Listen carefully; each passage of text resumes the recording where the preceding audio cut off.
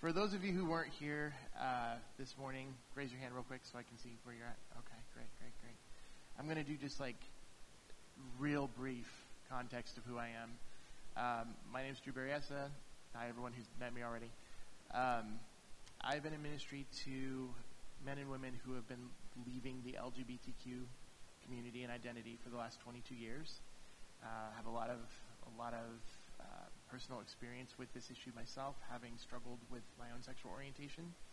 And everything that I teach, I've had to understand not only as a minister for the last quarter century, but as a person who has had to deal with these issues in my own life, and also as a person who has loved ones who are currently in the LGBTQ identity, one specifically my identical twin brother. So when I talk about this is stuff that I have fought to understand, and it is not theory, it is personal and applied, and everything that I preach, I practice. That being said, some of the stuff that we're going to talk about references some of the stuff we already talked about, so you'll want to go back and listen to those things in case some of this doesn't make sense. And depending on when y'all want to kick me out of here, I will try to do this quickly so that we can have more time for question and answer if that's possible. So if you have a question, hold on to it, and even if we end the time, you can come up and ask me and I'll answer it. That sound good? Okay, so we are talking about sex. So if you're not comfortable with that, let's get comfortable real quick, okay? That weren't very convincing. Like, this is a relationship we have here today. We're like, if you know, otherwise it's going to be weird. So why don't we talk about why it's weird? Can you all think back real quick? Think back on your childhoods, on your history, and think back to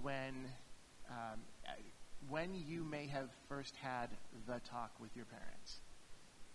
Okay. Yeah. Can you all think back to that? Like, maybe some of you didn't have the talk. Maybe your parents completely avoided it. My wife, her mother was sitting at a table with her, and she just put a book on the table, and she just sort of slid it over to her. That was the talk for my wife. She said it was a cartoon book, and the main character was named Suzanne, which is my wife's name, and she was like, super great. That was what she had. I've met people who basically, a dad took him out to the barn and waited for the animals to mate and said, there you go. That was the talk that he got. So if you can think back, if you had the talk with your parents, was it helpful? No. Was it traumatic? Yep, mine was. Mine was super traumatic. Did it even happen at all? Probably no. One of the things that I've learned over the last 20 plus years in ministry is that not only do parents really not know how to have the conversation, but the church hasn't known how to have the conversation. I can sum up the grand total theme of what I was taught in the church about sexuality in one word. Anyone want to guess it? Well, that's a good one. Don't.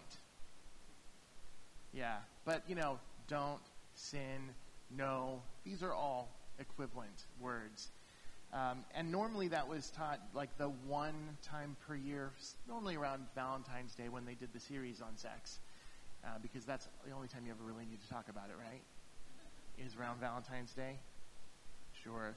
So even with the best possible version of the talk, even if you had an idyllic conversation with a mom and a dad who sat down and they explained the birds and the bees, and it wasn't uncomfortable, which I don't know how it wouldn't have been, and, comprehensive and good and not emotionally scarring, even if you had the best possible version of that 10, 15, 20 years ago, that talk would be wildly insufficient for the culture we're in now and what our kids are facing. I have 3 kids, 3 daughters, 16, 14, and 9 going on 45. And when my oldest daughter entered 7th grade, she was facing things in just her peer group, things that were being said and talked about and experienced that I couldn't have ever imagined as a junior in college. That's 7th grade for my daughter. And when she came home talking about some of these things that she was facing, I've been in this field for 20 plus years. I've studied just about everything there is to know about this. I felt ill-prepared to answer her questions. So if I felt not prepared for that. I figured most of you all are just in a creek, in a boat down a specific creek without a specific paddle. So that kind of motivated me to want to develop what I call Beyond the Talk. And I divided into sections, and this first part is called Beyond the Birds and the Bees, because it doesn't work to have just the birds and bees conversation, because it's not sufficient. But before we get there, why are conversations about sexuality so difficult and so uncomfortable? I think one of the first reasons why is it feels exposing. It feels too intimate. It feels uncovering. And we've been taught either about sexuality that it's off limits or that it's whatever you want. Like it's either feast or famine in our culture.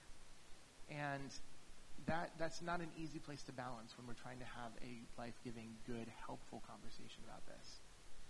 I think another reason why is when I first realized that my parents had to have sex for me to exist, that was a little awful to remember, to realize, And then in my head, I was certain, well, they only did this twice. Because, I have a brother and I have a twin brother, so just twice. They only did that twice. They should never do that more than twice. And then I realized, the day that I realized that it wasn't just a functional exercise, but they did it for recreation as well.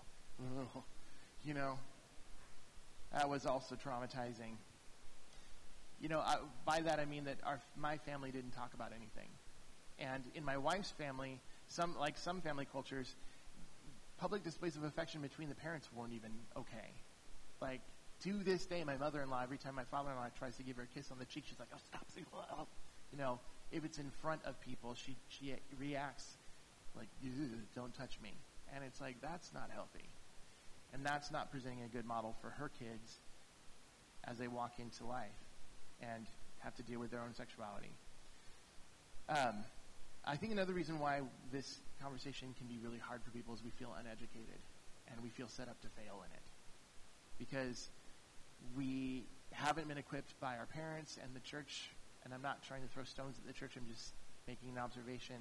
The church hasn't equipped us, and that's because church leaders haven't been equipped. In most Bible colleges and seminaries around this country, not a single hour of training is given to the topic of human sexuality. And most pastors will tell you that it's one of the biggest issues they're facing in their congregations, or the consequences of that, and yet they are not prepared.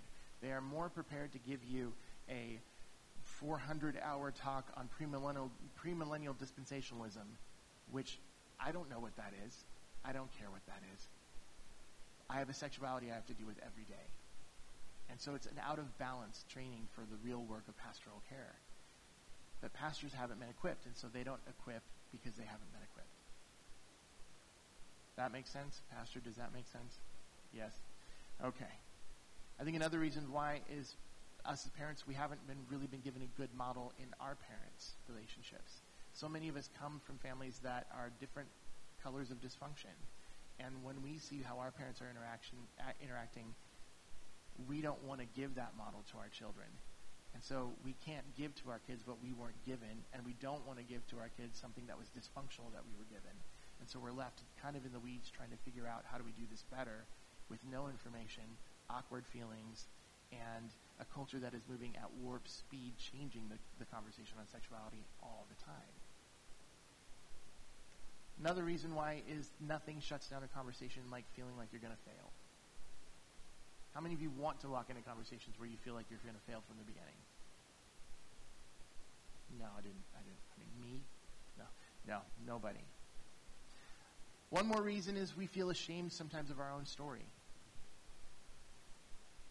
Maybe because of sexual history that we've had that we're not proud of. When trying to set a model that's healthy or a goal for our kids, we feel like hypocrites trying to set a model we weren't able to attain. Sometimes we have a skewed perception of what normal or healthy is.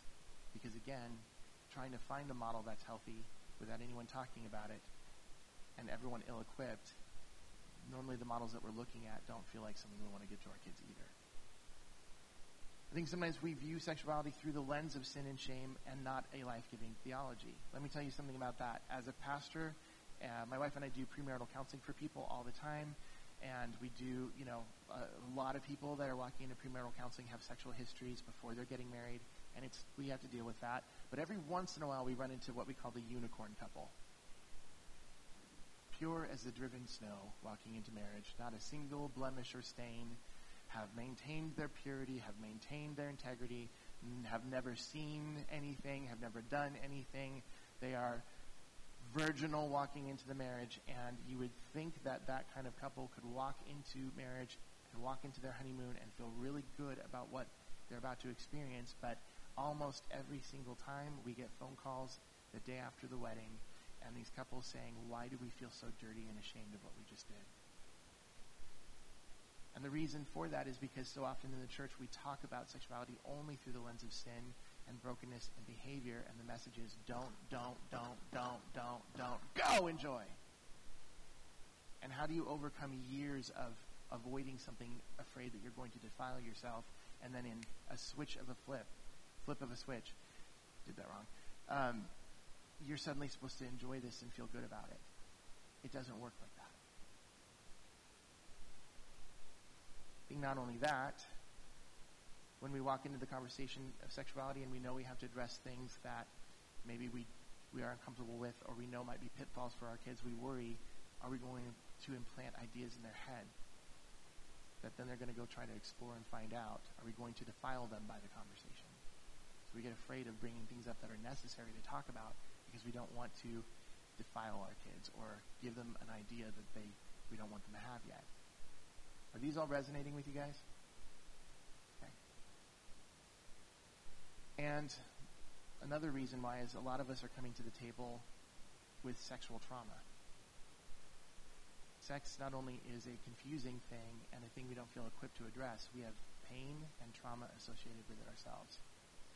We shared earlier today in a question and answer time that the national statistics are 1 in 4 and 1 in 4 girls and 1 in 5 guys are going to be experiencing sexual molestation or defilement by the time they're 12 years old. And I believe those statistics are too low. In my experience in pastoral care and just watching culture, it wasn't until the last couple of years that the Me Too movement was happening and a lot more women were actually beginning to share what happened to themselves in their childhood. Last night I was sharing at a youth rally in Scappoose, and after the youth rally, a young girl came up to me and she asked if she could talk with me in private. And so we sat off in the corner, and she confessed to me that she had been sexually assaulted 4 times already in her life. She was 14 years old, and she had not told her parents about any of it because she was worried her parents were going to view her as damaged. I don't think these statistics are accurate. I think there are a lot more people who are experiencing sexual violation, sexual abuse, sexual defilement than what is being reported. And I shared earlier today that guys are not allowed culturally to understand that their sexuality is valuable because they're told, whatever you do, boys will be boys, boys experiment, go and sow your wild oats, go sleep around, locker room talk. Guys are celebrated for their sexual conquest. Even in the church, guys are celebrated in passive ways of their conquest, and girls are shamed for them. So guys don't really have a narrative culturally to be able to identify when they've been defiled because it's common and expected for defilement to happen to men.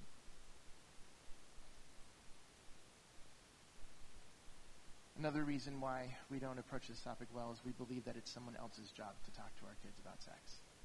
We either let the schools do it and try to follow up and fill in the blanks or correct errors, or we wait for the youth pastor or the pastor to do it the once a year that they, the unequipped, are going to go try and talk to our kids about sex. All of this is not going to work for us anymore. We can no longer, as the church, wait for someone else. We can't leave the vacuum empty, because when we are not having conversations with our kids, with our congregations, with our people about sex, the world and the culture is perpetually having conversations with our kids and us about sex, its meaning, and its purpose. So we really have to begin to do better than that. And another concept that I think is really important that maybe we don't understand or haven't seen, the arguments or the positions that the church has often taken in the realm of sexuality are often in response to something the world is saying. So the church is known more for what it's against than what it's for. And the culture is constantly giving all of us arguments of what sex is for and what we can pursue in it. And the church is saying don't, and the world is saying yes. So let me ask you a rhetorical question. And this is not going to, and I need you to respond. Okay? This is the deal we're going to make today. If I ask a question, you have to respond. Okay? Thank you. You did it. Yay. I want us to imagine in this concept, what if everyone in the world began saying that fast food was actually healthy and nutritious? Except for like one voice that was saying, no, you must eat vegan to live. What food would you be compelled to eat? Right, because the message of this is actually good for you. Eat it, eat it, eat it, eat it, eat it. Don't eat it. Eat it, eat it, eat it, eat it. Don't eat it. Eat it, eat it, eat it. You're like, yes, Golden Arches, sign me up. And the reason for that is the argument for something is always stronger than the argument against. Pursuit is actually stronger than resistance. Have you ever struggled with an issue in your life, of a habit that you want to break, or a sin struggle, or something that you have given a lot of attention and effort towards, and then you've decided, I can't do this anymore, so I have to do something else. Or maybe you just say, I don't want to do that anymore. So you try not to do the thing, but you feel pulled into the thing all the time.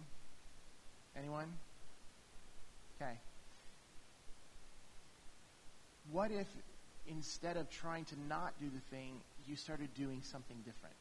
You started pursuing something different. Yeah, you break the habit because pursuit is stronger than resistance. Because we can't actually stop something and have it stop and not replace it with something else. We have to displace it. We have to replace something and not leave it empty, because a vacuum won't stay empty. And if we don't know what to replace the message of the world with, we're just trying to resist it and say no, but it's going to get filled up every single time with the message for the affirmative, because we're not replacing it with something to pursue. Make sense? Okay. So we crave meaning as human beings. We need to understand the purpose and the meaning for things. Let me ask you guys something. If you were parents and you told your child to do something that they didn't want to do, what was normally their response back to you? Why? And then let's say you're a good parent and you say, hey, hon, I need you to go clean your room. And they say, why? Well, because your room is a mess and I need you to clean it up. Well, but why? Well, because I want to gag every time I walk by it, so I need you to clean up your room. But why? Well, we have company coming, and I'm ashamed of your room. I feel like a bad father. Well, but why? Well, because I said so. Go clean your room. How many of you have ever reverted to because I said so as a parent? Okay. Some of you have not raised your hand in this room, and I can see that you're parents, and I just want to let you know Jesus is watching. So let's be honest. How many of us have said, because I said so? Okay. That doesn't satisfy the human heart, but it's kind of the message the church has given on sexuality, because the Bible said so. God said so. One man, one woman. Why? Because he said so. Sex only in marriage. Why? Because the Bible said so. Porn is bad. Why? Because he said so. That's not enough for young adults. That's not enough for teenagers. That's not enough for us as human beings. It works a little bit with children. And we talked earlier today about this difference between a precept and a principle. Kids need precepts. They need black and white boundaries. Outside of the realm of sex, if you have a 5-year-old kid playing in the front yard and there's a busy street in front of your front yard, you don't say, now, sweetheart, let's talk about the consequences of if you cross the boundary from the grass to the concrete. Let's talk about what might happen if a car was driving at a certain speed, and the velocity and the direction makes it impossible for them to stop before you get squished. No, you're not going to have that conversation. You say, don't go in the street. Why? Because I don't want you to die. Don't go in the street. Don't go in the street. Don't swim in the pool when no one's there. Don't do this. Don't do that. You set boundaries, and normally kids because they don't have cognitive reasoning that can go through abstract thought or cause and effect or logic. They just need the boundaries. They might say why, but then you might explain it, but they don't understand the explanation, which is why they say why again. Because they can't conceptualize everything that we're trying to say, because we're trying to over-explain things at a young age. So we need to get to concrete things to say, well, don't do this. Why? Because it's not good for you, and I said no. Okay? Okay, move on. But that's still the level of conversation we're having about sexuality, is in the precept level. And because precepts do not satisfy the human hunger for meaning, the world has been able to supplant meaning in sexuality in 9,000 different ways, which is wildly more appealing to all of us than just don't. Let me give you an example of how this works and why this is where we are today. I'm pulling out the big guns. This is a quote from C.S. Lewis. Y'all ready for some intellectual thought? He writes this: "There are two ways in which the human machine goes wrong. One is when human individuals drift apart from one another or else collide with one another and do another damage by cheating and bullying. The other is when things go wrong inside the individual, when the different parts of him, his different faculties and desires and so on, either drift apart or interfere with one another. You can get the idea plain if you think of a fleet of ships sailing in formation. The voyage will be a success only in the first place if the ships do not collide and get in one another's way, and secondly, if each ship is seaworthy, has her engine in good order, and can steer correctly. As a matter of fact, you can't have either of these two things without the other. If, for example, the steering gears are out of control in order, they will not be able to avoid collisions. True enough. If the ships keep on having collisions, they won't remain seaworthy for very long. You can't have one without the other. Or, if you like, think of it as humanity as a band playing a tune. To get a good result, you need two things. Each player's individual instrument must be in tune, and also, each must come in at the right moment together to combine with all the others. Make sense? But there's one thing that we've not yet taken into account. We have not asked where the fleet is trying to get to, or what type of music the band is trying to play. The instruments might all be in tune and might all come in at the right moment, but even so, the performance would not be a success if they had been engaged to provide dance music and actually played nothing but dead funeral marches. And however well the ships in the fleet sailed, its voyage would be a failure if it were meant to reach New York and instead arrived at Calcutta. Make sense? Morality, then, seems to be concerned with three things. First, the fair play and harmony between individuals. Second, what might be called tidying up or harmonizing things inside each individual. And third, the general purpose of human life as a whole. What was man made for? What course the whole fleet ought to be on, and what tune the conductor of the band wants to play. Summing this up, you might look at it this way. How to keep ships from running into one another is called a social ethic.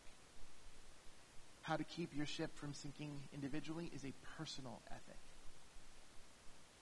Why are we out on the sea anyway? That is called the essential ethic. The church has done a good job-ish teaching the social and the personal ethic. We've taught about consequences of sexuality. We've talked about the rules of sexuality. We've talked about the values or the scriptures that tell us what to do with our sexuality.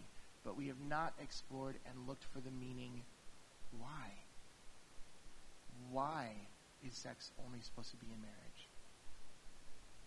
Why is it important that there's male and female? Why? What is the meaning? What is the point? Because if we don't have meaning, we leave that gap in our understanding, and we start instead descending into legalism and behavioralism. And legalism and behavioralism without a purpose or a point behind it is dead. It's empty, and it's lifeless. And we still want to know why, and nobody is answering. One of my favorite theologians, A.W. Tozer, wrote this: each generation must look to its beliefs. While truth itself is unchanging, the minds of men are porous vessels out of which truth can leak and into which error may seep to dilute the truth they contain. All a man or a church or a denomination needs to do to guarantee deterioration of a doctrine or a belief is to take it for granted and do nothing. The unattended garden will soon be overrun with weeds. The heart that fails to cultivate truth and root out error will shortly be a theological wilderness. The church or denomination that grows careless on the highway of truth will before too long find itself astray, bogged down in some mudflat from which there is no escape. When it comes to sexuality, we really haven't done anything other than the behavioral. And the weeds and the muck and the dilution of culture is seeping in to our understanding of sexuality, even into how we perceive the meaning behind the rules and how we establish rules or a culture. I'm going to demonstrate this by asking anyone 25 and older, or maybe 30 and older. Well, I'll know by the shudder. How many of you know these words when I put them together? True love waits. How about I kiss dating goodbye? How about the words promise ring? Okay, I love that. Is what I heard the noise back there. Okay. On their own, in their own merit, there's nothing wrong and actually very good things about saying I want to wait till marriage. On its own, there's nothing wrong with courtship. There's nothing, and there's good things about courtship. There's good things about establishing rules and boundaries for dating, and there's really good things about understanding that purity is important. But if we don't understand why, then these things start becoming rules that are left to the interpretation of the individual or the culture to establish the meaning behind it. So I'll give you an example of some purity culture tenets of belief that are just diluted and wrong because there hasn't been meaning attached to them. So first and foremost, what a definition of purity is. So purity culture often referred back to your virginity. Remain a virgin until you're married. But what qualifies you as a virgin? I've been speaking with youth camps and youth culture now for 25 years on the topic of sexuality, and more, I'm kind of astonished at what culture thinks virginity is. It'll happen every time where a kid in a youth group will raise their hand and say, well, how far can I go and still be pure? And I'm like, well, you're not. You've exposed yourself, not literally, but exposed yourself for not being pure right now. Because that question is saying, what can I get away with? And if you're saying, what can I get away with, that's a problem. That's a problem. And then I have kids that are like, oh no, I'm still a virgin. I've only had oral sex. Was the word sex in what you did? If it was, let's just challenge that notion of purity. Really, honestly, in youth culture, it comes down to this one thing. Unless a penis enters a vagina, you're a virgin. Which, so that we understand it, means that every homosexual person is a virgin. I didn't realize I was so sexually pure when I got married. My history meant nothing. Pure as the dirt of the snow. But that's one of the purity culture lies that without meaning has let error and wilderness come into our minds and come into our thought process of what purity is. Now, Jesus addressed this issue when he said, if you look at a woman with lust in your heart, you're guilty of adultery. And so that we understand that he wasn't doing a prescription here, he was laying down a principle that said that your most effective sexual organ is your brain. If you are entertaining lust, whether you're a man or a woman, you're already premeditating an action that your heart has violated purity. So purity culture has to go way beyond behavioralism, and it has to go to your heart. If we're truly going to be pure, it starts in our heart. Another purity culture rule is, I am pure if I follow all the rules And if I follow all the rules, I'll be rewarded with a fulfilling marriage and an outstanding sex life. How'd that work out for everyone in this? Everyone, nope. It's a lie. And it's one that disillusions people radically.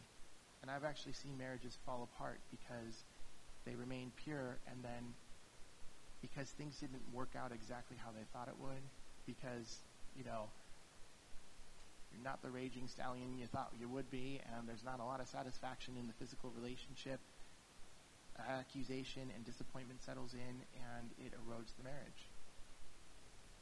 On the flip side of that, if I don't remain completely pure, marriage and sex will be diminished at best and irreparably damaged at worst.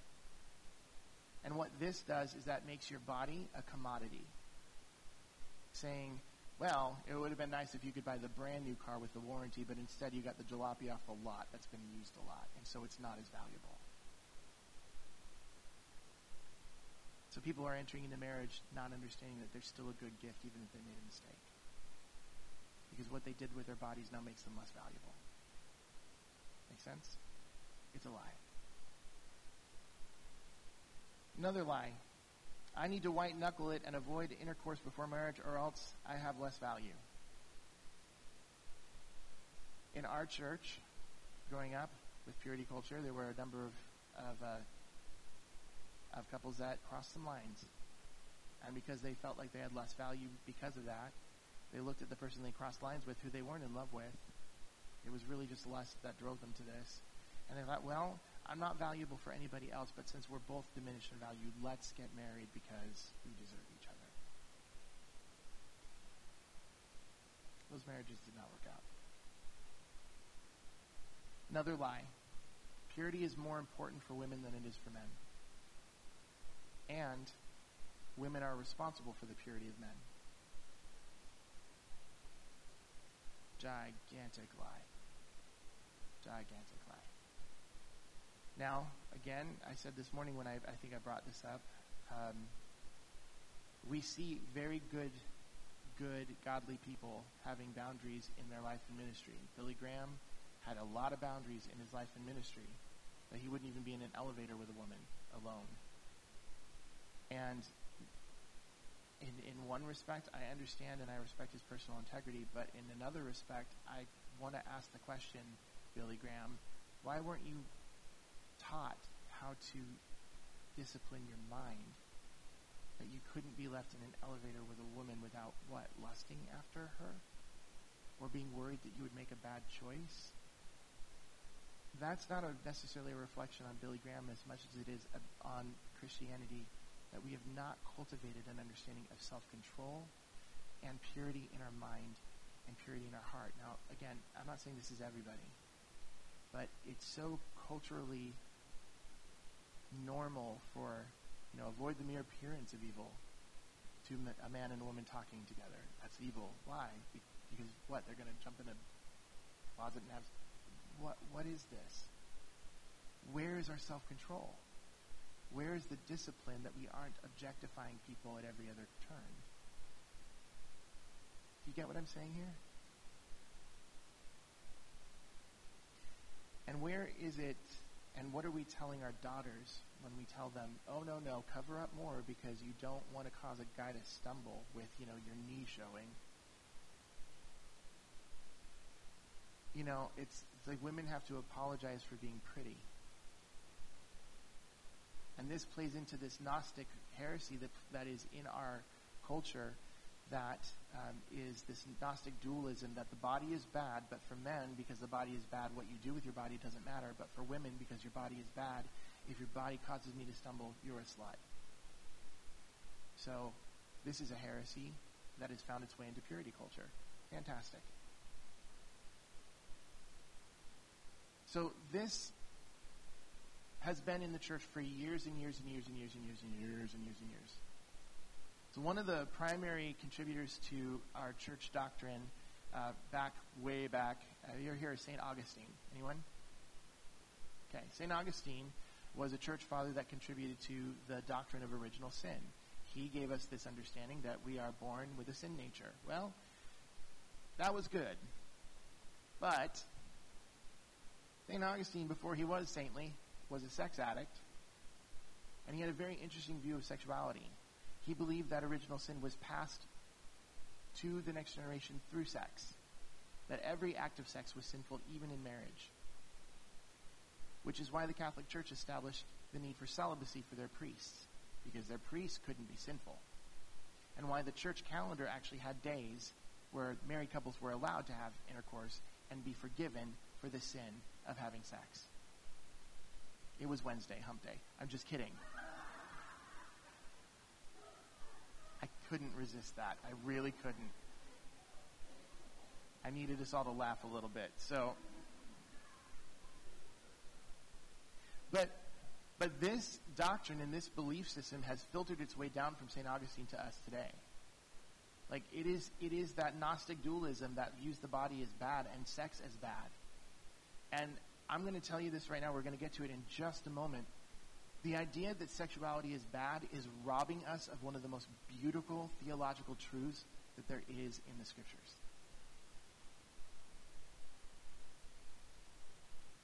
In this whole thing, when we're talking about purity culture and we're talking about how all sin is bad and awful and sinful and horrible, what then do we do when someone has been sexually violated against their will and now they're believing that they're worse because of a choice they didn't make for themselves?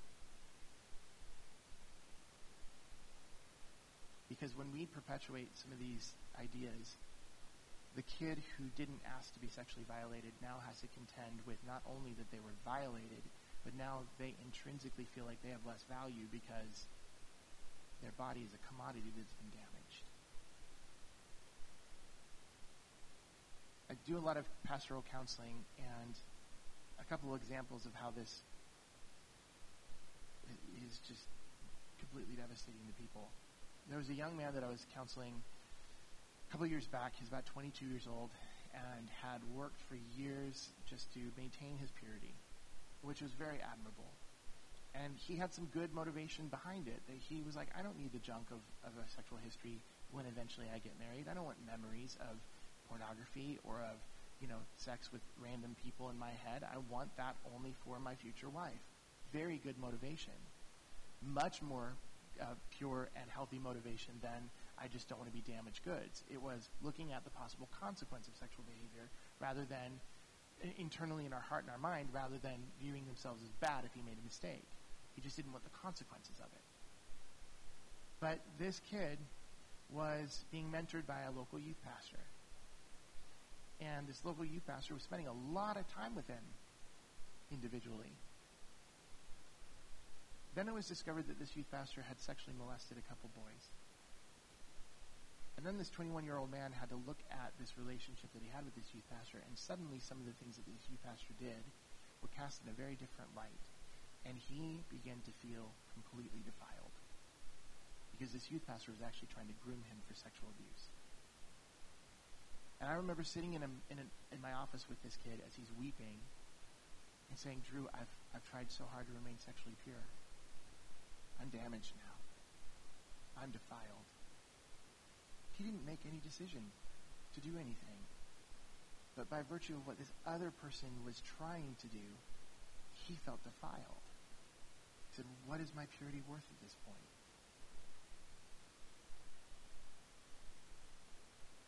This Gnosticism, this belief system, infiltrated into his heart.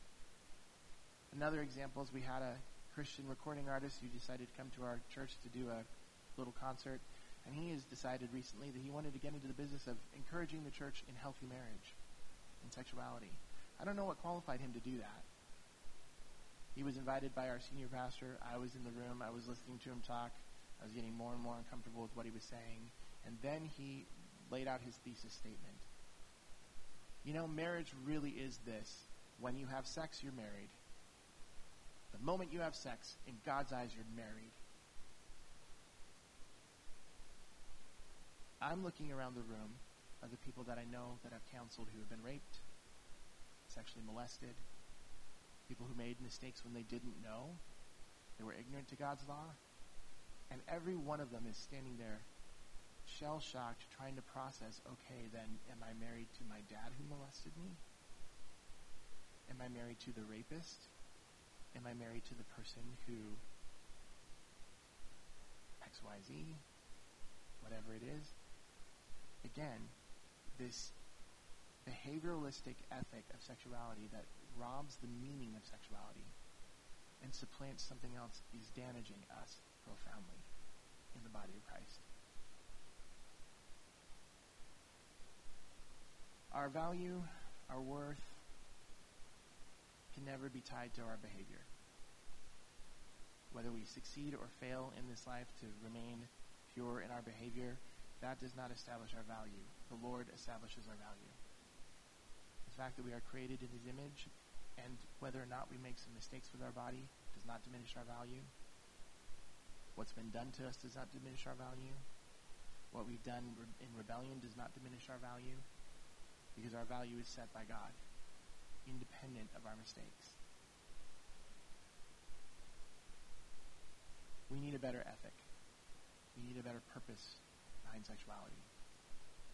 To actually give any rules or behaviors that we dictate in precept, meaning and purpose and life. In order to do that, we're going to go back to the very beginning of the story. Genesis 1. If you have a Bible or a device that has ability to pull scripture up, I'd encourage you to go to Genesis 1, verse 26. If you don't want to do that, you don't have to. I'm going to keep moving. Genesis 1, verse 26 says this, "Then God said, 'Let us make mankind in our image, in our likeness, so that they may rule over the fish in the sea and the birds in the sky, over the livestock and all the wild animals, and over all of the creatures that move along the ground.' So God created mankind in His own image. In the image of God He created them. Male and female He created them." Genesis 2, starting at verse 18, "The Lord God said, 'It is not good for man to be alone. I will make him a helper suitable for him.' Now the Lord God formed out of the ground all the wild animals and all the birds of the sky. He brought them before the man to see what he would name them. And whatever the man called each living creature, that was its name. So the man gave names to all the livestock, all the birds in the sky, and all the wild animals. But for Adam no suitable helper was found. So the Lord God caused the man to fall into a deep sleep. And while he was sleeping, He took one of the man's ribs and then closed up that place with flesh.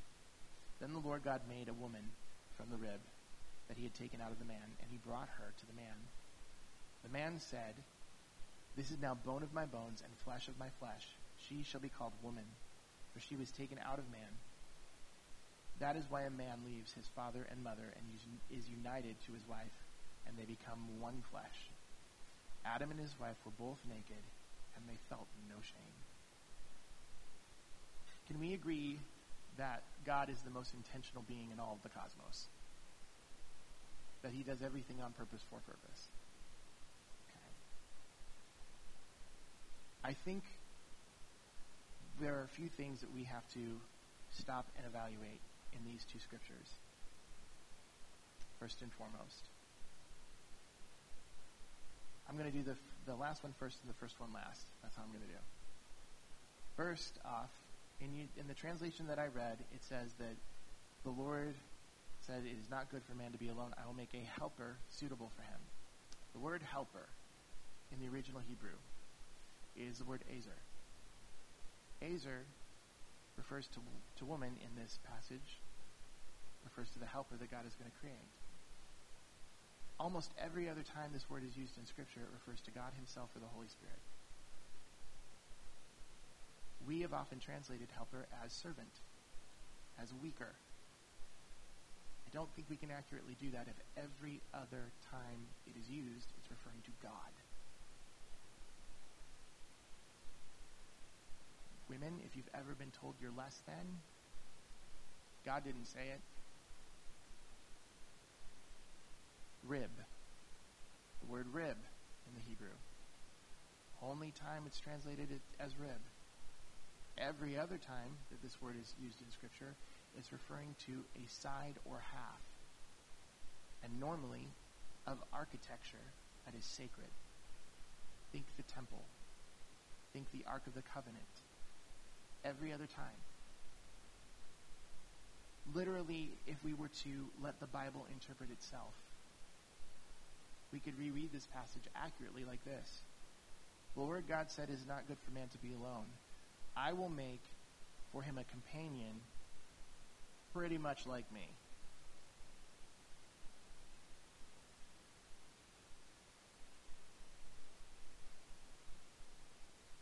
Sounds better, right? A little bit more oomph to this helper. Then the Lord took one half of the man and formed woman. You go back to Genesis 1, it says, "Let us make man in our image," or mankind in our image. It is the word Adam. It rightly translates it mankind here, but it also translated as man singular later. The inference in this passage is that the original creation of man had too much there. He needed to be divided and separated out. And the two halves, male and female, two halves of a complete picture of the image of God. Are you getting the equal value here?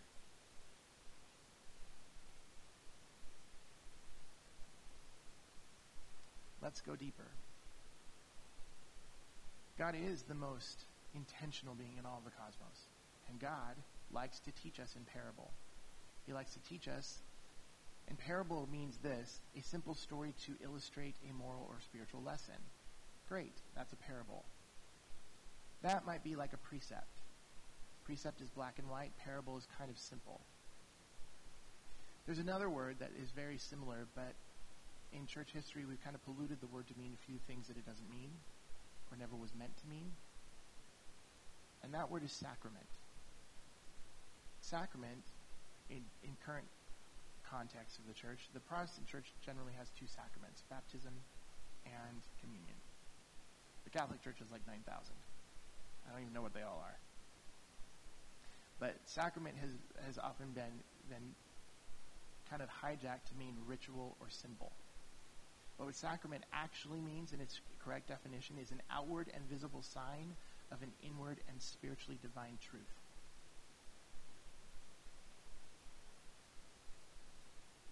It is something that we are given here and now that is visible and tangible to understand a divine reality that is more real than the thing that we've been given.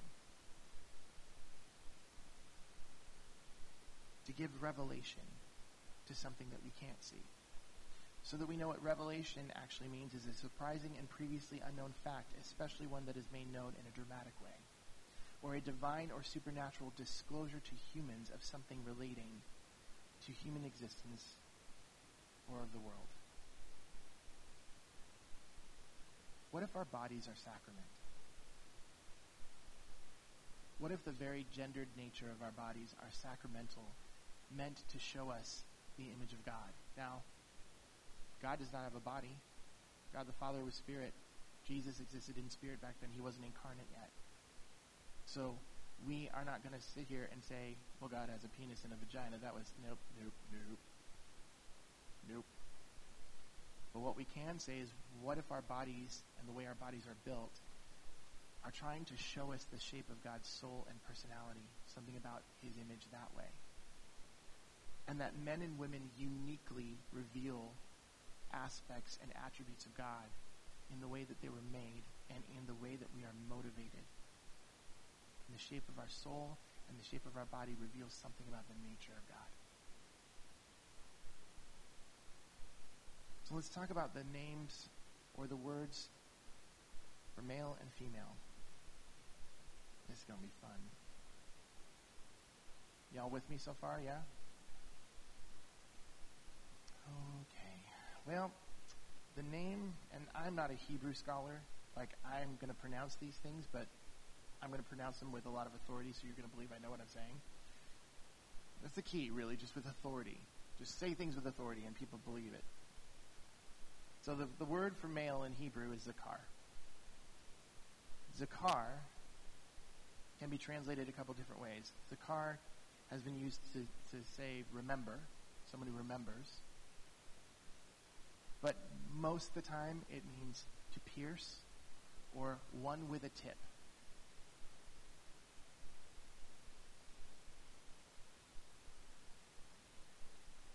female is nekabah. Nekabah means bored open, one who is perforated or hollow.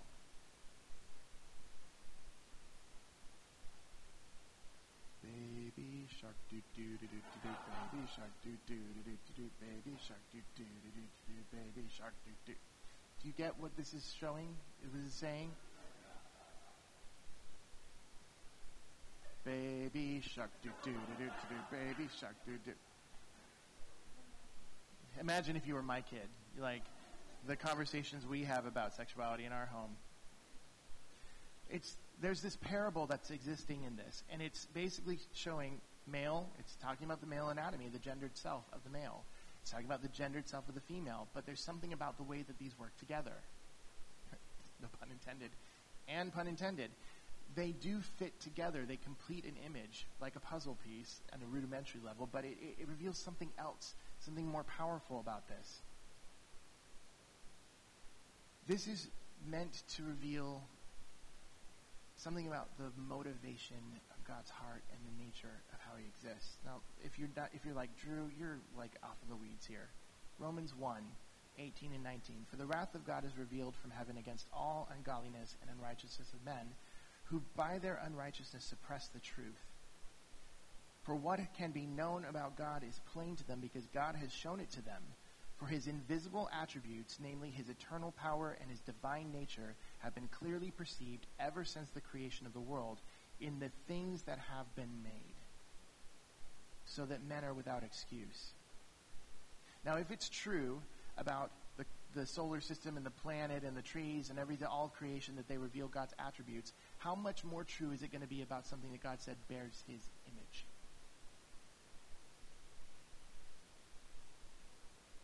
Again, let's go back to this. One who has a tip, one who is hollowed, opened, hollow, perforated. And we know that this is referring to their gendered selves. And we know that the scripture says in Genesis 2, for this reason a man shall leave his father and mother and be united together with his wife in one flesh. We know that that act is the very first commandment that God gave to his creation, be fruitful and multiply. It was tied to sex.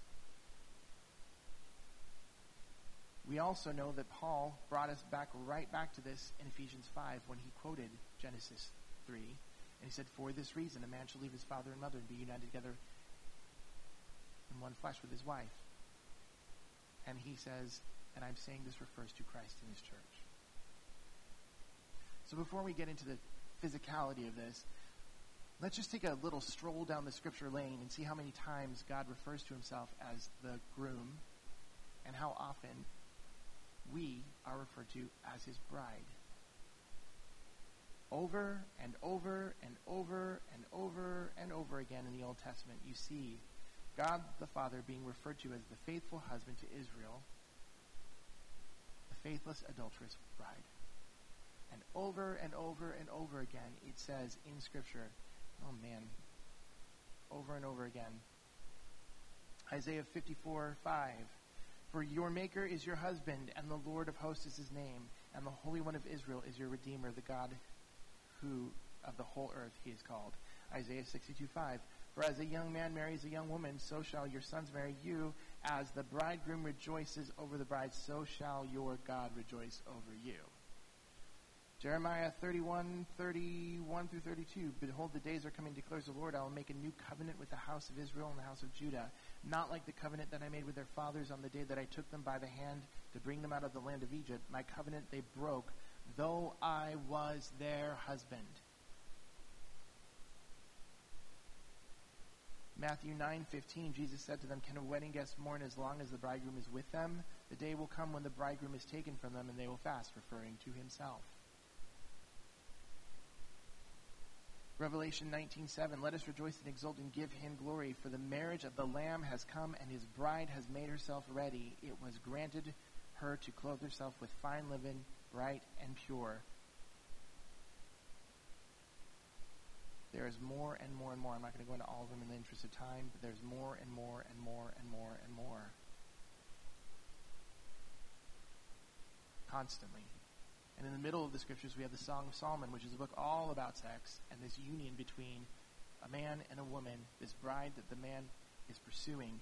and it is written in allegory and poetry, and it makes no sense when you're reading it. I mean, honestly, your hair is like shorn sheep descending Mount Gilead. Hot.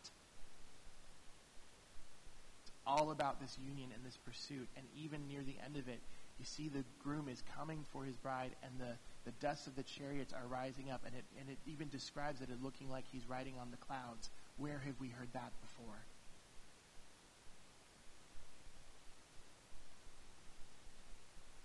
Our sexuality, our gendered selves, there's so many more illustrations in Scripture. So many more. When Nicodemus was talking to Jesus, and Jesus said to him, "You need to be born again." And Nicodemus said to him, "How am I supposed to crawl up into my mama again? And how do you do that?" And Jesus said, "It's parable, Nicodemus. It's an illustration." But it really wasn't. Because when we are in Christ, we know we are a new creation. We know that we are born again. And in 2 Corinthians 5:17, if any man is in Christ, he is a new creation. The old is gone, the new has come. The inference in the original language actually says this: if any man is in Christ, there has been a new conception. And then it refers back to this: we are conformed more and more to the image of God from glory to glory. Well, that just looks like gestation, and that just looks like maturing into the full image, because you're born again and you continue to grow into the life of Christ. I mentioned this morning when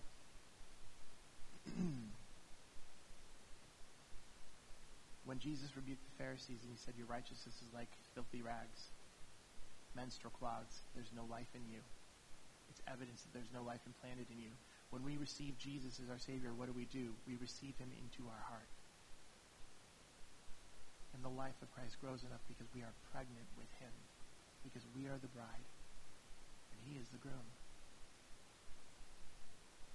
The very act of sex points to this reality. And later on in the scriptures, it talks about how God has implanted the divine seed in the life of Christ in us. The divine seed is actually translated the divine sperm. Why on earth in the Old Testament did God ask his followers, the men of his people, to be identified through circumcision? Seems like a very odd way to check ID. Why? Why cut the foreskin of your penis off as a sign that you are faithful to God? I find it really interesting that the shedding of blood for the man on their genitals is something that God asked them to do. And then we see the counterpart, the Jewish tradition for brides when they were getting married, the show cloth. The cloth that was laid down when they consummated the marriage, and they would hang that cloth out the window, and there had better be blood on that cloth, because, brace yourselves, we're talking about all this stuff, the hymen would be broken when she lost her virginity, and blood would flow, and that was the sign of her faithfulness and purity. Blood had to be shed by the male on his genitals to show his faithfulness and his fidelity to God, and it was shown by the woman when she received the male. Jesus shed his blood first for us, and we lay down our life for him when we receive him. Are you getting the themes yet? There's so much in Scripture that points back to these realities that go right back to sexuality. When we are baptized, we go under the water and we come out of the water. We know that this is a commandment that is done. What is it symbolizing? Maybe a couple things. What is it symbolizing? Well, we're passing from death into new life, right? So this is kind of like being symbol of us being born again. When a baby is born, what does it come out of? Water. The water's broken and it comes out.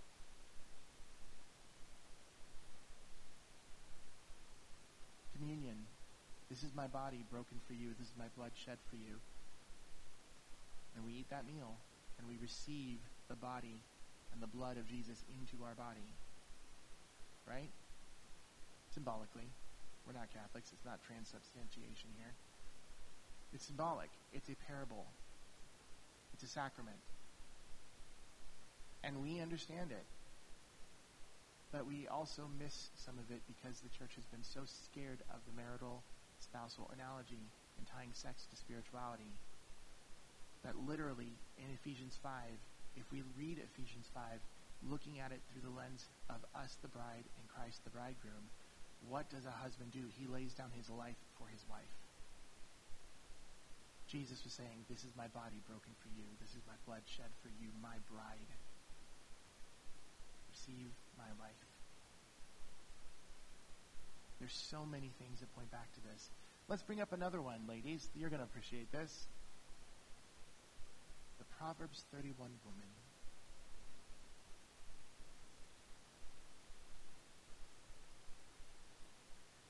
This is not about the women in this room. This is about the bride of Christ. The Proverbs 31 woman is reflective of what the church should be, not an individual woman. Let that absorb for just a moment. You don't have to receive this, but I think you might want to. There's no woman on earth that can do all the things that the Proverbs 31 woman can do. And back when I was a kid, DC Talk was telling us to look for her. And I never understood as a kid why there wasn't a Proverbs 32 man. Like, where was the list of requirements for the man? But there was the Proverbs 31 woman. And it was awfully large list of expectations for one lady to do. This wasn't about one lady. This was about one bride. And if you read that proverb through the lens of the ministry of the church to this earth in service of our Lord, it is a whole different story. When Jesus was referring, when he was asked, and I brought this up on the sexual purity issues, when they asked Jesus about divorce and he asked him about adultery, and he said, if you've lusted after someone in your heart, you're guilty of adultery. Do you know how often the concept of adultery is tied in the scriptures to idolatry? Because all idolatry is adultery with our husband. Because we are looking to a different source to give our affection and our time and our devotion to, and not our spouse. And Jesus says if you've committed adultery in your heart, you're guilty. Jesus also said that there's only one reason, legitimate reason for divorce, and that's infidelity, adultery. And yes, it's a good principle for us in human marriage, but so often Jesus was saying things that actually were pointing right back our relationship with him. Basically saying that there would be only one instance in which he would ever not have relationship with his bride. And that would be sexual infidelity. But we also know from his character, from the book of Hosea, that it wouldn't be him that would be leaving the marriage. Because Hosea went back every time. God commanded him to go back every time. Every single time. And I recognize I'm beginning to walk into some theological areas here that the church at large wrestles with understanding and agreeing upon. I grew up Nazarene. I lost my salvation if I sneezed wrong. In the Baptist church, well, you're once saved, always saved, but if you backslide, maybe you weren't ever really saved. Or maybe you might be coming back, we just haven't seen it yet. I don't mean to trample on either of those two things. I don't think you can misplace your salvation, like, oopsie boom, where'd it go? No. But I also know and have experienced God to be incredibly gentle and loving, and he does not force love on anybody. Because love that's forced is not love. And if we begin looking at Christ's relationship to his bride through the most consistent analogy in which he talks about it, even more than talking about us as his children, then we might begin to interpret that maybe a little bit more poetically and think, I'm never going to be cast away by God, but I might throw him away. Just something to think about. All of this points to a meaning and a purpose in sexuality that is far beyond rules. It's far beyond the distorted values and distorted ethics and purposes that the world is giving us. But you know what else it challenges a little bit? Some of the idolatry that seeped its way into the church. I'm going to say a few things, and you're going to have to brace yourself. We have made marriage an idol. We have made marriage an idol. And the consequence of that is that every single person in the church has been made to feel like they are somehow missing out on the greatest experience of life because they're single and not married. And the reason we have elevated marriage as an idol is because as good Christians, we know the only place we are allowed to have sex is in marriage. And to have sex is the pinnacle experience of humanity.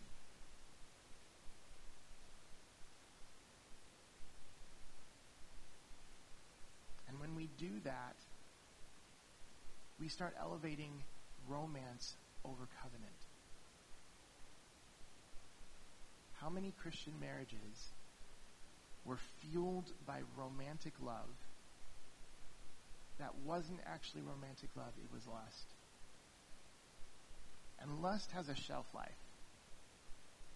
Once you get into marriage, fueled by lust, many counselors and therapists have observed a reality they call the 7-year itch. That after about 7 years of marriage, that romantic lust kind of wears off. And because romance has been elevated to the ultimate goal, people start looking somewhere else.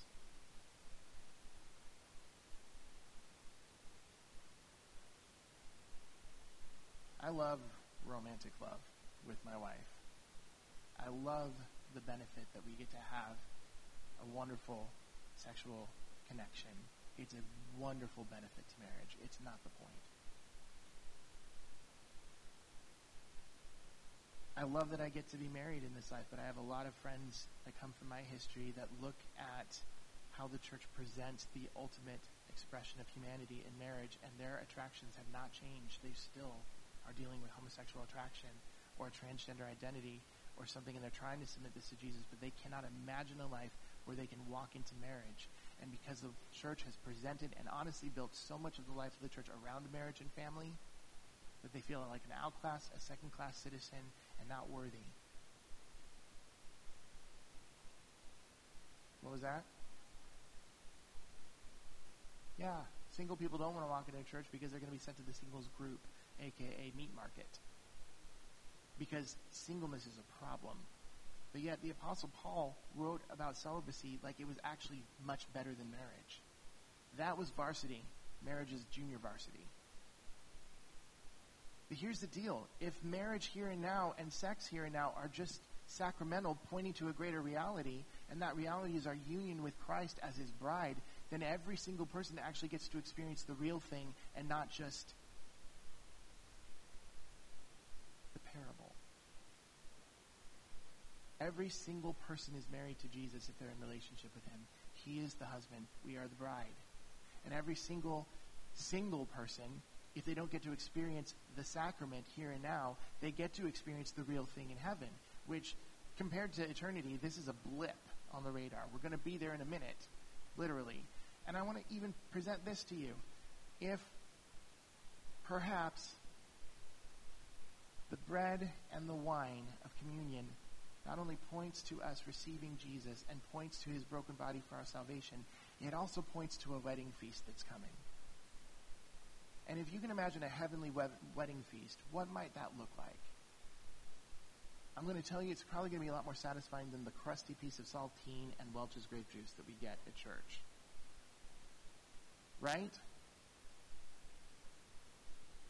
Right? What if sexual intimacy that we experience and sexual pleasure here and now is like that little piece of crusty bread and a little bit of grape juice compared to the intimacy and the joy and the pleasure that we, his bride, will experience when we are finally united with him? Would we really grieve not getting this in this life if we were taught that that is coming. I'm going to tell you right now, there's a ton of people that are going to be saved out of the gay community. And they're going to lay down their right to ever experiencing physical intimacy ever again, with no guarantee God will transform their lives to a point where they can experience physical intimacy here and now. We had better start getting on board with this reality that the union with Christ is going to be way better than anything we could experience here. And if that's the truth, maybe some of us who are not managing our own sexualities well in our marriage and in our singleness can start applying that truth to ourselves too. Yeah? It's a heavy conversation, isn't it? Drew, calm down. Let's go to another thing, because this is also a really big part of this. Male and female. Masculine and feminine. What is biblical masculinity and femininity? Because I'm going to tell you this right now. What the church has valued as masculine and what the church has valued as feminine is cultural, not biblical. And people like me who grew up a lot more sensitive and not interested in sports, and you don't want to be in the house or the doghouse I might try to build you, you will die. That's a joke. Laugh somebody. Breathe.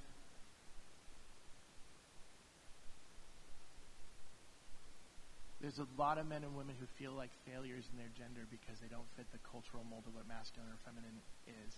And Satan is ready to destroy every part of their masculinity or femininity and alter it forever, not because they were built wrong. God built us on purpose, for purpose, every single one of us. But because the model we set up for them to either succeed or fail in, they don't fit. And so Satan and the world is giving them an option: mutilate it.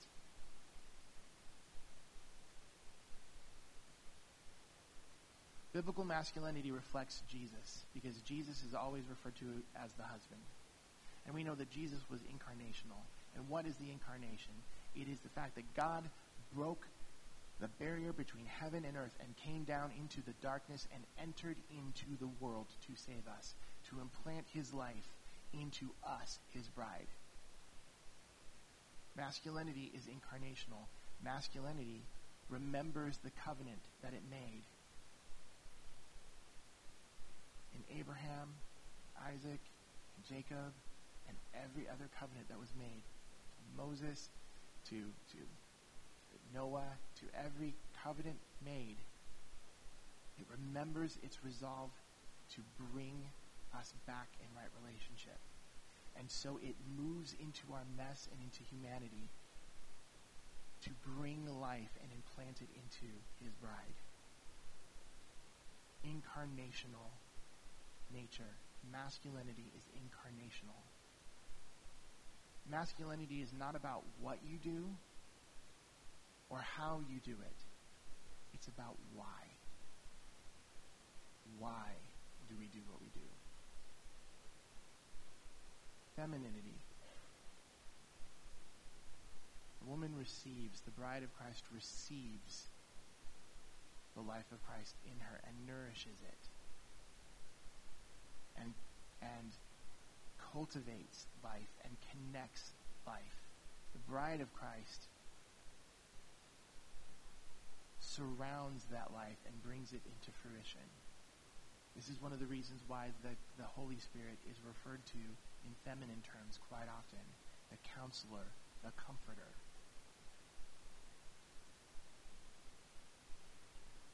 Femininity is more about that invitational nature of God. And if you want proof of that, look in Revelation when it says, the Spirit and the bride say, come. Drink and eat, come. Those who are thirsty, come. We as the bride of Christ, we're not very invitational right now. It's why hospitality was such a huge biblical value in the Hebrew culture. It's one of the reasons why it's one of the sins of Sodom, mentioned more consistently than the homosexual rape, inhospitality, lack of welcome. It is a crying shame that loneliness and despair are so common in our culture when us as the bride of Christ have been called to to welcome people in and nourish them in the life of faith. It's heartbreaking to me that in my ministry, I would hear it over and over again that it was easier to get sex in the gay community than a hug at church. That's why it felt like such a violation for my family and my testimony when we were walking to go sit at a table and people made spread out so that there wasn't room for us at the table. Rejection is antithetical to what we are supposed to be, and yet we are kicking people out and keeping them out all the time, rather than inviting them in to nourish them into the life of Christ.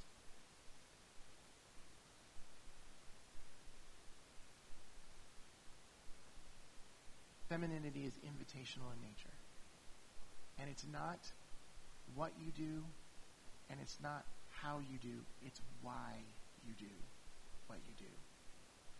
Let me give you a couple of examples of how this works. Has anyone ever seen the little clip, the show, It's Not About the Nail? There's this little clip, this little scene between a man and a wife. And you see them from behind, and the wife is sitting there talking. She's like, oh, it's just, there's this constant pain, and it's throbbing all the time, and it's just always there. And I just never know. Is it always going to be here? I mean, is it ever going to go away? And she turns her head, and there's a nail in her forehead. And the husband's just looking at her. Well, I think, did you know that you have a nail? And the wife goes, it's not about the nail. He goes, I think that it is. I think if you took the nail out, you would feel a lot. Were you always trying to fix me? Can you just listen?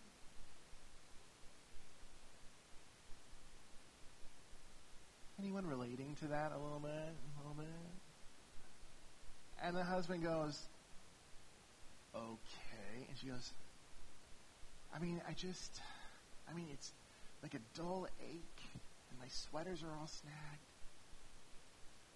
And he keeps looking at her, he's like, that must be hard. She's like, thank you. And she leans in to kiss, and the nail bumps his forehead. He's like, ow! And she's like, don't! Even developmentally, women are way more concerned about connection. They're more concerned about the relational dynamics that are happening and the interconnectedness of those relationships. Men typically are way more concerned about going and solving the problem, doing something about it, not just connecting about it, but doing something about it. Does this make sense? Again, this is about the motivation that is displayed in our sexual drive. Connectedness, going and doing. You see this? That our bodies are a parable for the shape of our soul. Masculinity and femininity are so much more about why we do what we do and not what we do.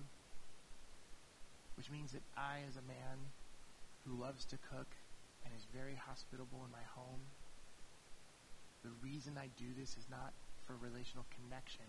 The reason I do this is to do something for people that I care about. But when my wife does things that are very different than me and look maybe sometimes a little bit more traditionally masculine, it's about the connection with people. There's 2 women in my church, and I'm going so much later than I should be. Are we okay? You're like, Drew, I'm tired. I'm the guest speaker. I get to leave when I'm done. So, I'll just flee. I won't go too much longer. But there's these 2 women in our church back home in Medford, Oregon, Lou and Chantel. Lou was the first person in Oregon to open a CrossFit gym. She is very strong. She was a star college soccer player. Her guns are like scary. She's strong. She has a degree in kinesiology and exercise science. She's a beast. Her best friend Chantel is a 3rd-degree black belt who trained with Chuck Norris. Literally, she has him on speed dial on her phone. I walked into a time where she was talking on the phone. I was like, hey, Chantel. She's like, Okay, bye, Chuck. And I said, I have to know. Was that Chuck Norris? And she goes, yeah. I was like, Chuck Norris, Walker, Texas Ranger. The two of them have opened up this gym in our city for women. They call it Drop Gym, and they have studied so much in their practice in their gym. They recognize they have these passions and these skills for exercise and science and health and all these things, but they also have a deep passion for Jesus and a deep passion for discipleship and a deep passion to see women healed of the trauma and the pain that women experience in this world. And so they began studying how to use their bodies and exercise their bodies and make their bodies work towards healing of trauma. Because we are interconnected beings. We are holistic. When we experience emotional trauma, it affects our bodies. And pain and memory and spiritual wounds can be stored in our body and affect the way we move, our posture, our muscles, our nerves, all of it. Because we are wonderfully and fearfully made. And even the way that we breathe can affect the way that we are functioning. That when we breathe through our nostrils, it activates our vagus nerve that goes from our brainstem down to our feet, and it pushes our body into a place of peace and digestion and rest. If we breathe through our mouth, it triggers our amygdala, which is fight, flight, freeze, or fawn. So they decided in exercise, they didn't want any of their women ever to be pushing themselves to the point where they couldn't breathe through their nose in exercise. Because what happens when you're in that state of fight, flight, freeze, fawn is cortisol is running through your body, and cortisol makes you not burn fat. So all these women are busting their butts all day long trying to meet this goal of being healthier or prettier or whatever, and they're not succeeding because their body is working against them because they're breathing through their mouths. So they decided they're going to change everything, and they're only going to push to the point where you can control your breath through your nose. And then they started learning about all these other benefits that happen when you breathe through your nose and when you activate certain muscles and then when you lay on certain, crazy situations that they are combining and teaching women about how God made them and unabashedly talking about how the Creator has made them good. And woman after woman after woman is giving their lives to Jesus in this gym because they are using their passions in a field that is not typically female or feminine to invite women in and connect them with Jesus. Now, if I owned a gym, which I would never going to own a gym, but if I were to own a gym, I'd be like, let's kill some things. I would want to go do something. It would be about achieving a goal, not about connecting. They're doing this beastly thing, and it's all about connection. Very feminine. Although it doesn't look culturally feminine. That makes sense? Ultimately, I could talk for a couple more hours just on this issue, just on all the things in Scripture that point to this reality. But I'm going to have to sum it up in a thesis, or Pastor Dave's going to get up here and chuck me off the stage.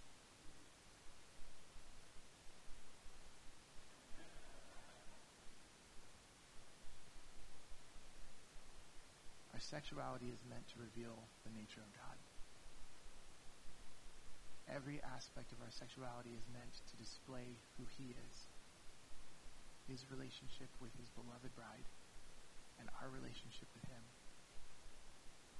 Everything that we do with our bodies, everything that we do in our marriage, every aspect, every way that we commit our lives as single people to the Lord, even the commandment to go and make disciples of all men is the parallel new spiritual reality of the first commandment in Genesis.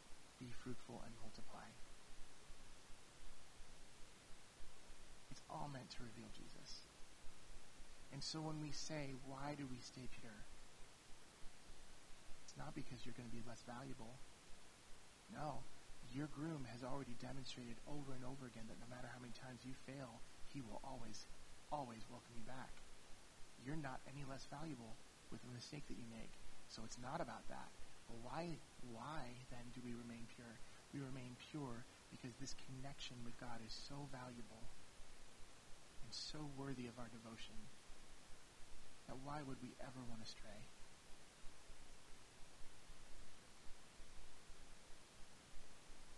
marriages are meant to reflect a better image, a more complete image of God. That when a man and a woman are together, it reveals something that displays two halves of the picture of who God is as a complete view, which is why a man and a man will never do it. And why a woman and a woman will never do it. And why three women and a man will never do it. Because it is meant to reflect two halves of the divine image.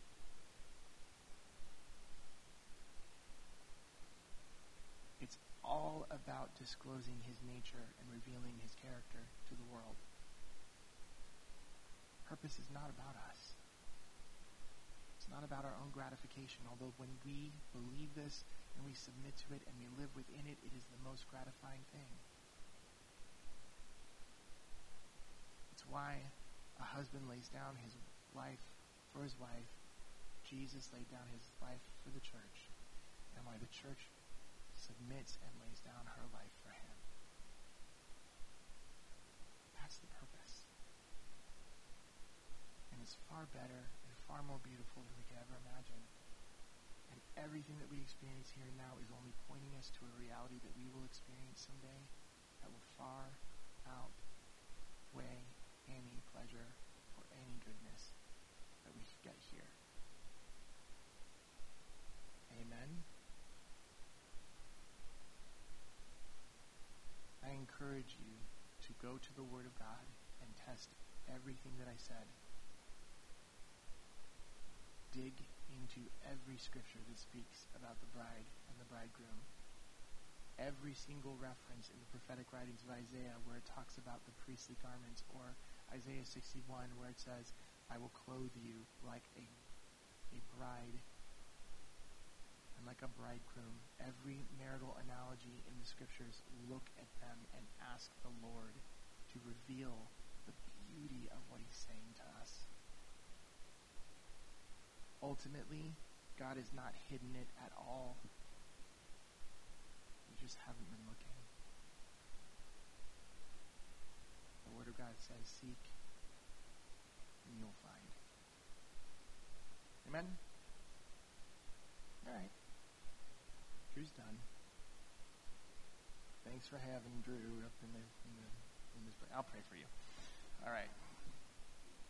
Jesus, thank you so much for this time. Thank you so much for these people, these brothers and sisters in Christ who have come, who've given their afternoon and then some to listen to this. Father, I pray that you will make this incredibly fruitful in our walk with you as we understand and see how very devoted you have been to us, your bride. How very much you have pursued us.